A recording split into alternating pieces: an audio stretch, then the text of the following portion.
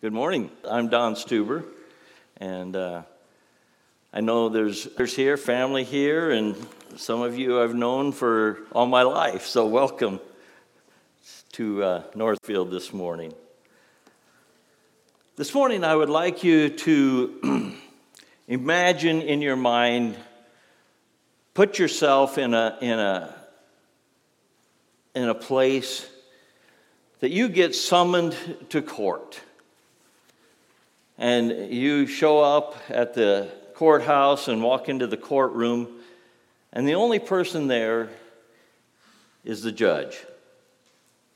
No prosecutors, no defense attorneys, no jury, no security, no order, just the judge. And the judge calls you to the bench, and he starts reciting a list of charges against you. And as you listen, you realize that, yeah, I did do that. Yeah, that was right. And then he asks you, as he gets done, how do you plead? How do you plead? And you think, guilty? I did it. Do I plead not guilty? That wouldn't quite be right. And then you decide a third option. I'll plead excuse. Sir, Your Honor, I did do those things, but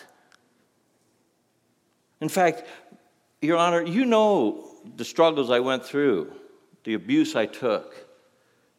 You know those desires just overwhelmed me at times. You know, or my husband treated me. You know what my parents did to me. But Your Honor, I was a good person overall. How do you plead? Let's pray. Lord, I just thank you for your word. I thank you for this congregation, the love that they have for you, and Lord, the love you have for us. Now I just pray that you would open your word to us this morning. Lord, that you would, not my words, but your words, that your Spirit would shine a bright light into our hearts this morning. I pray these things in Jesus' name. Amen. Those of you that have been here the last few Sundays know that we're in a study of Romans. This morning we will be looking at chapter 2, verses 12 through the end. If you have a pew Bible, it's found on page 940. And as been mentioned in the previous messages, as we study Romans, the first few chapters are kind of a downer. It's talking about our sin and our guilt, and it's just not the kind of message maybe that we'd like to preach. And I would just say, until we take ownership of our sin, we can never truly appreciate the love and sacrifice of Jesus Christ. A little background is the first chapter of Romans is really dealing with you might call the immoral, the really bad sins. Last week, Brian spoke on we tend to judge, and in our judging others, we tend to justify ourselves and how wrong that is. And then we go into the second half of chapter 2, and I would just kind of some of the background here as we consider God's word that God gave Paul to write to the Romans. You know, there's this underlying belief of the Jews that they were special. You know, you're born into a Jewish family, you go through all the rituals, you identify as a Jew, as one of God's chosen people. The males were circumcised. I mean, it was right there, physical identification to being a part of God's nation, of God's special people. And so there was this underlying idea that being born a Jew, I'm okay, because I identify as a Jew. And if you didn't and you were a Gentile, you were guilty. So we have kind of that underlying belief, and maybe, you know, the believers probably had a different understanding of that, but that still was, that was taught for generation after generation. And I would like to go back and actually start with verse 11. For God shows no partiality, for all who have sinned without the law will also perish without the law, and all who have sinned under the law will be judged by the law. So Paul completely dismantles this idea that you are justified by the group you identify with, by the way you were born into, by the social or the association that you are a part of.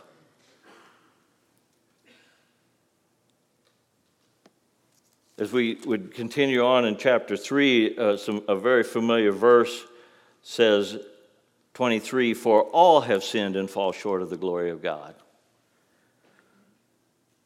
So we see Paul all at once taking this from the group and putting it on the individual. This whole argument that Paul, as we are in need of a Savior, and we are personally responsible. We are personally responsible for our sin and our rebellion against our Creator, and we are personally responsible for our response to His sacrifice on the cross.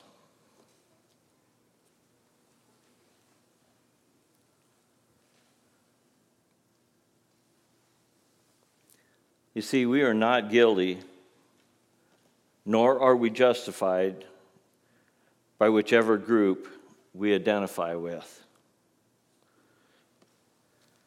If we go on to verse 13, for it is not the hearers of the law who are righteous before God, but the doers of the law who will be justified. For when Gentiles who do not have the law by nature do what the law requires, they are a law to themselves, and even though they do not have the law, they show that the work of the law is written on their hearts,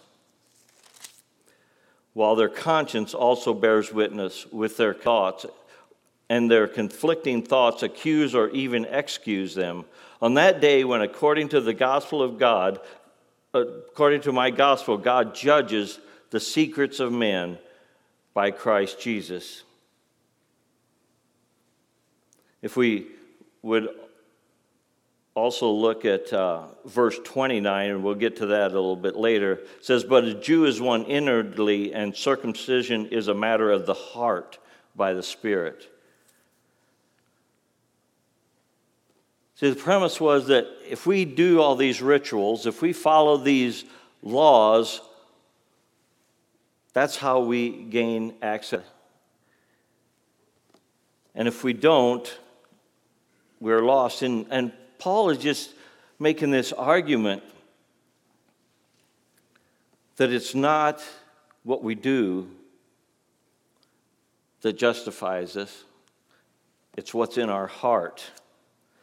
You know, if we would just take this couple verses, we could say that, well, we're saved by works, right? We're saved by being good.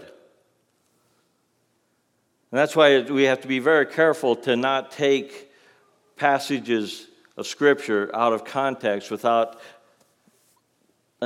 looking at the whole Word of God. And we will see as we look at Romans of God's salvation, and probably the clearest verses on that is in Ephesians chapter 2, starting with 8 and 9. It says, "For by grace you have been saved through faith, and this is not of your own doing, it is the gift of God, not a result of works, so that no one may boast."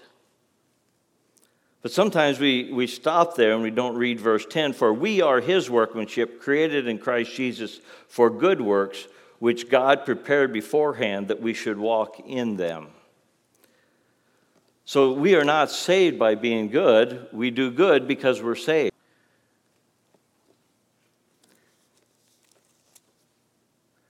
You know, as God's word points out, are the secrets of our heart and the matters of our heart. And Brian pointed out last week when he read about the verse on God's kindness leads us to repentance. And he, if I remember correctly, used the term, that's our individual personal repentance for God, taking ownership of our sin. There's a term called collective salvation. And it's kind of idea that throughout history has kind of popped up. Actually, we see it with Paul's arguing here with the Jews that because they were circumcised, because they went through the ceremony and became part of the Jewish people, they were therefore justified before God. We see it throughout history in the churches. A baby's born into our congregation, we'll baptize it and part of us. And then they're good to go.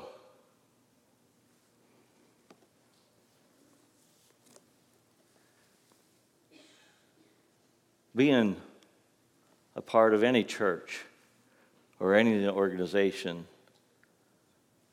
does not bring about your salvation. I mean, obviously, God has called us. His word talks about meeting together, joining together, the body of Christ, working together. But you're not saved, church or any other church.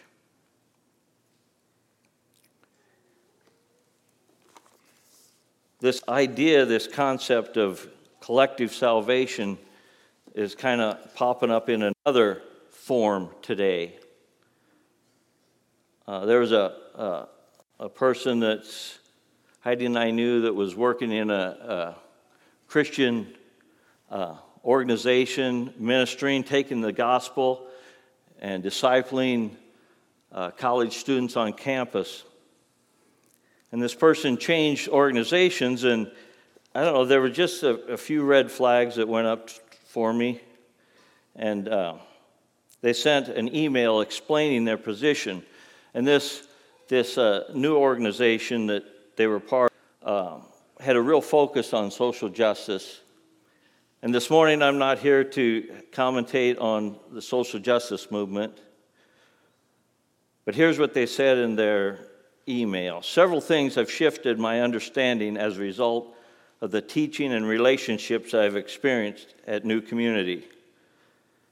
And they go on and list some of these things, and they say, "Western culture has an overemphasis on individual salvation, where many other cultures are far more holistic and communal in the way they come to know and follow Jesus."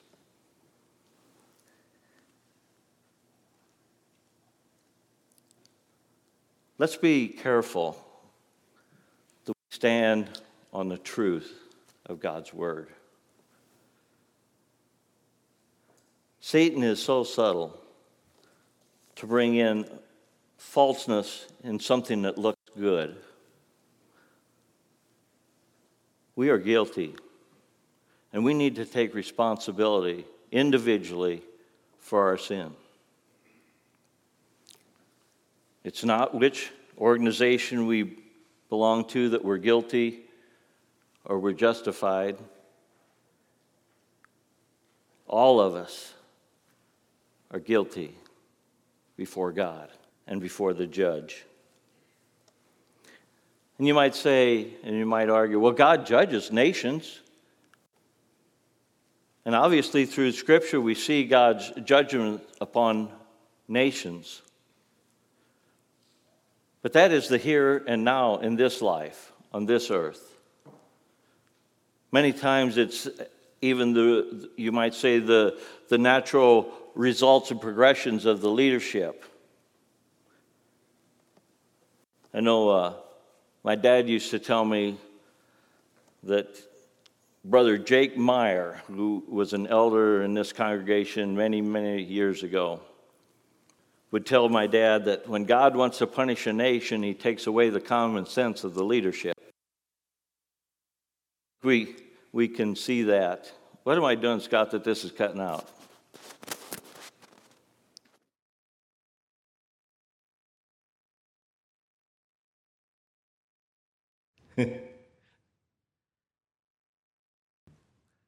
And yet, as God judged the nations in the Old Testament, God had judged Moab, said that there would be no Moabite allowed into the temple.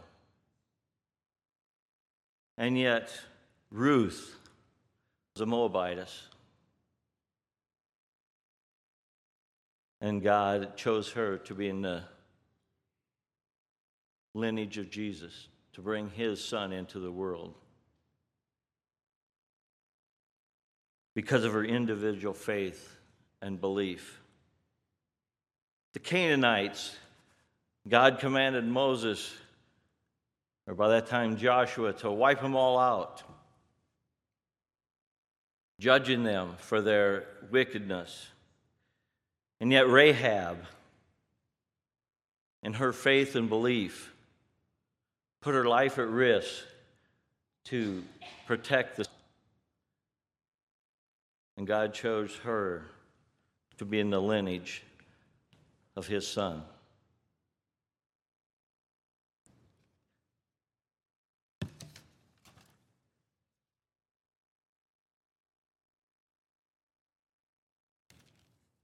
Verse 17.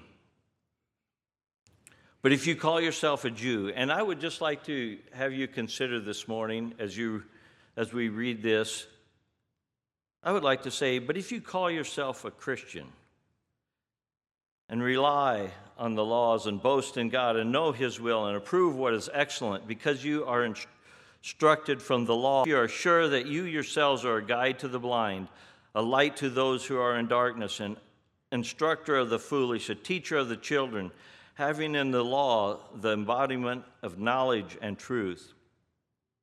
You then who teach others, do you not teach yourself? While you preach against stealing, do you steal? Do you say that one must not commit adultery? Do you commit adultery? You who abhor idols, do you rob temples? You who boast in the law and dishonor God by breaking the law. For as it is written, the name of God is blasphemed among the Gentiles because of you. Paul here is again pointing out to those of the Jews that would consider themselves okay because of their Jewish beliefs and identity. Pointing out to them, you say all these good things, you do all these good things, you teach these good things. But do you do them? And I think a tragic verse, 24. The name of God is blasphemed among, let's say, sinners of you. Out at church camp, we had a discussion kind of lamenting the fact that some of the Christian leaders and teachers that we held in esteem and followed and learned from fell by the wayside to sin. You know, throughout my life, I've had numerous men, maybe not personally, that I read and learned from and listened to and respected. And sex, power, and money took them down.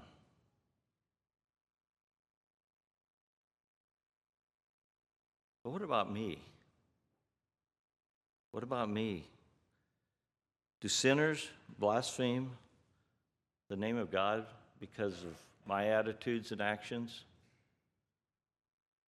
Brian mentioned on campus the greatest excuse that he finds of people rejecting the salvation of Christ is because of what the church or the Christians did to them or didn't do. You know it. Go and share the gospel with your coworkers. Oh, I went to that church. I went to church once. So I have a question for each one of us. And obviously, that can be a pretty empty excuse. And obviously, it is no excuse at all. As we learned in previous messages on Romans, that we all are all without excuse.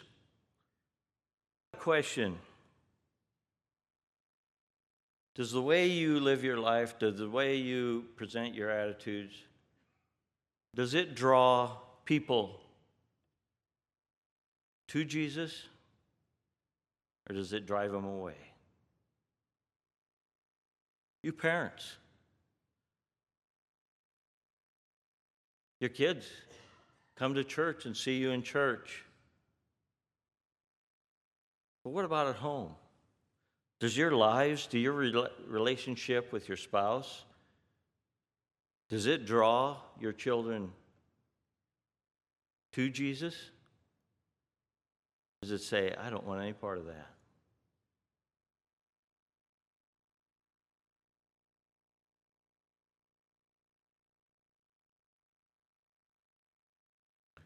Verse 25 through 28.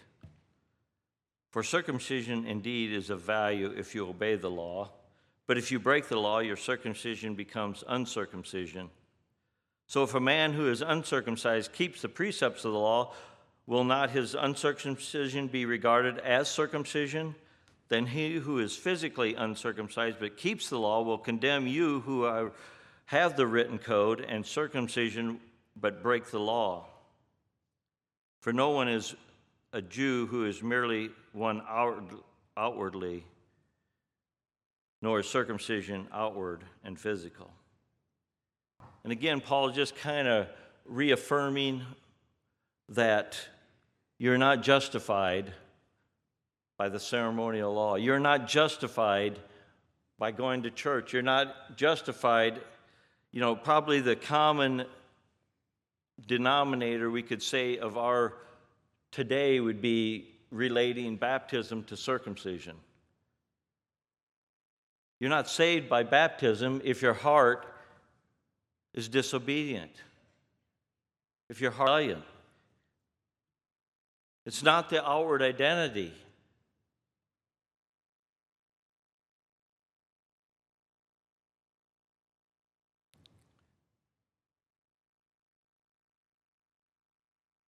Verse 29, but a Jew is one inwardly, and circumcision is a matter of the heart, by the Spirit, not by the letter. His praise is not from man, but from God. It's a matter of the heart, by the Spirit. And each of our hearts before God. A matter of heart to heart.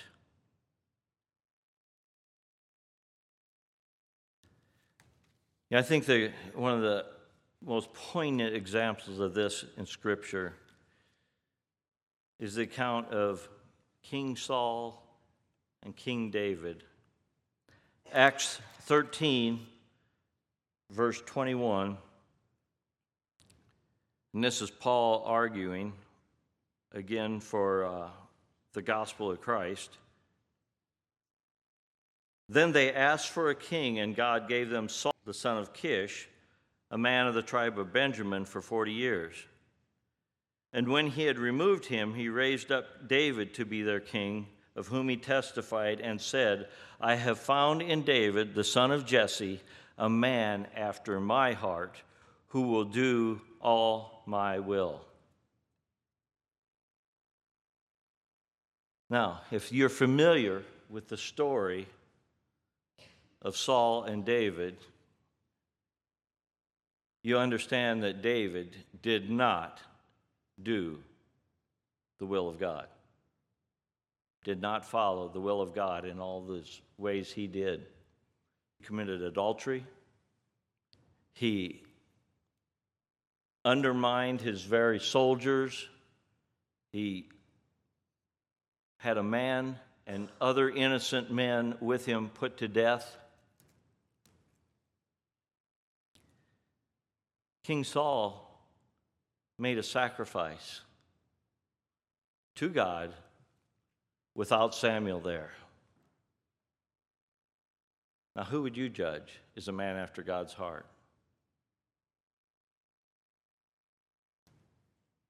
And yet, scriptures tell us that it was David.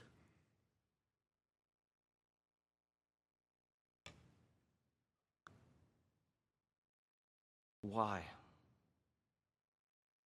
What was God's will that David followed? It was repentance. Paul ended up telling Samuel, honor me before the people. First of all, he said it was the people's fault. And then he said, honor me before the people. David repented. Against you, you only have I sinned, O Lord. That was David's prayer. So what is this heart that God is looking for that brings about His will, God's will in our lives? First of all, we need to pray an honest prayer. And that is, God, reveal the sin in my heart that I'm not even aware of, that I am blind to. David's prayer, O Lord, and try me, test my heart and my mind. Is that your prayer? Is that your prayer?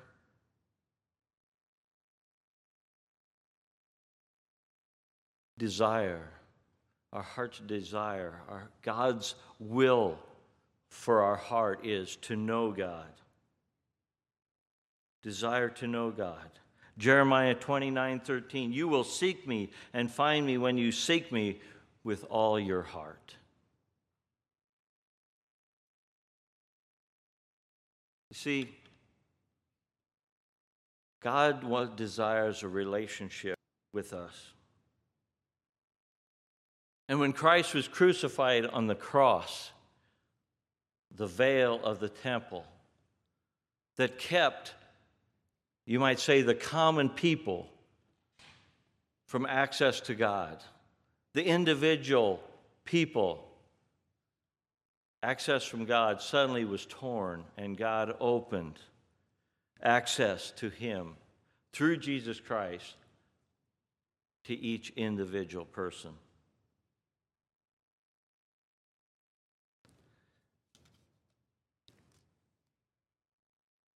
Again, only when we tip of our sin can we appreciate the wonders of his forgiveness, his sacrifice, and his love for us.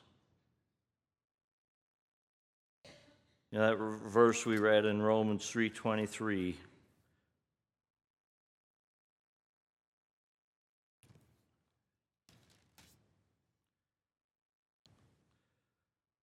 For all have sinned and fall short of the glory of God, and are justified by his grace as a gift through the redemption that is in Christ, whom God put forward as a propitiation by his blood to be received by faith. This morning we stand guilty. We stand guilty before a holy God in ourselves. But through the justification of Jesus Christ and his shed blood, as we will continue, as we study Romans, the preciousness of God's love for us and his sacrifice, can we truly worship and bring honor to our Savior. Let's pray. We'll close with a song then. Lord, sometimes we can be discouraged as we read these verses in Romans, because if we are honest with ourselves, we know we are guilty as charged, and our only plea before you is, we're guilty, Lord, have mercy. And in your love, you have extended us mercy. Lord, this brings about a change in our lives and in our attitudes. We pray these things in Jesus' name. Amen.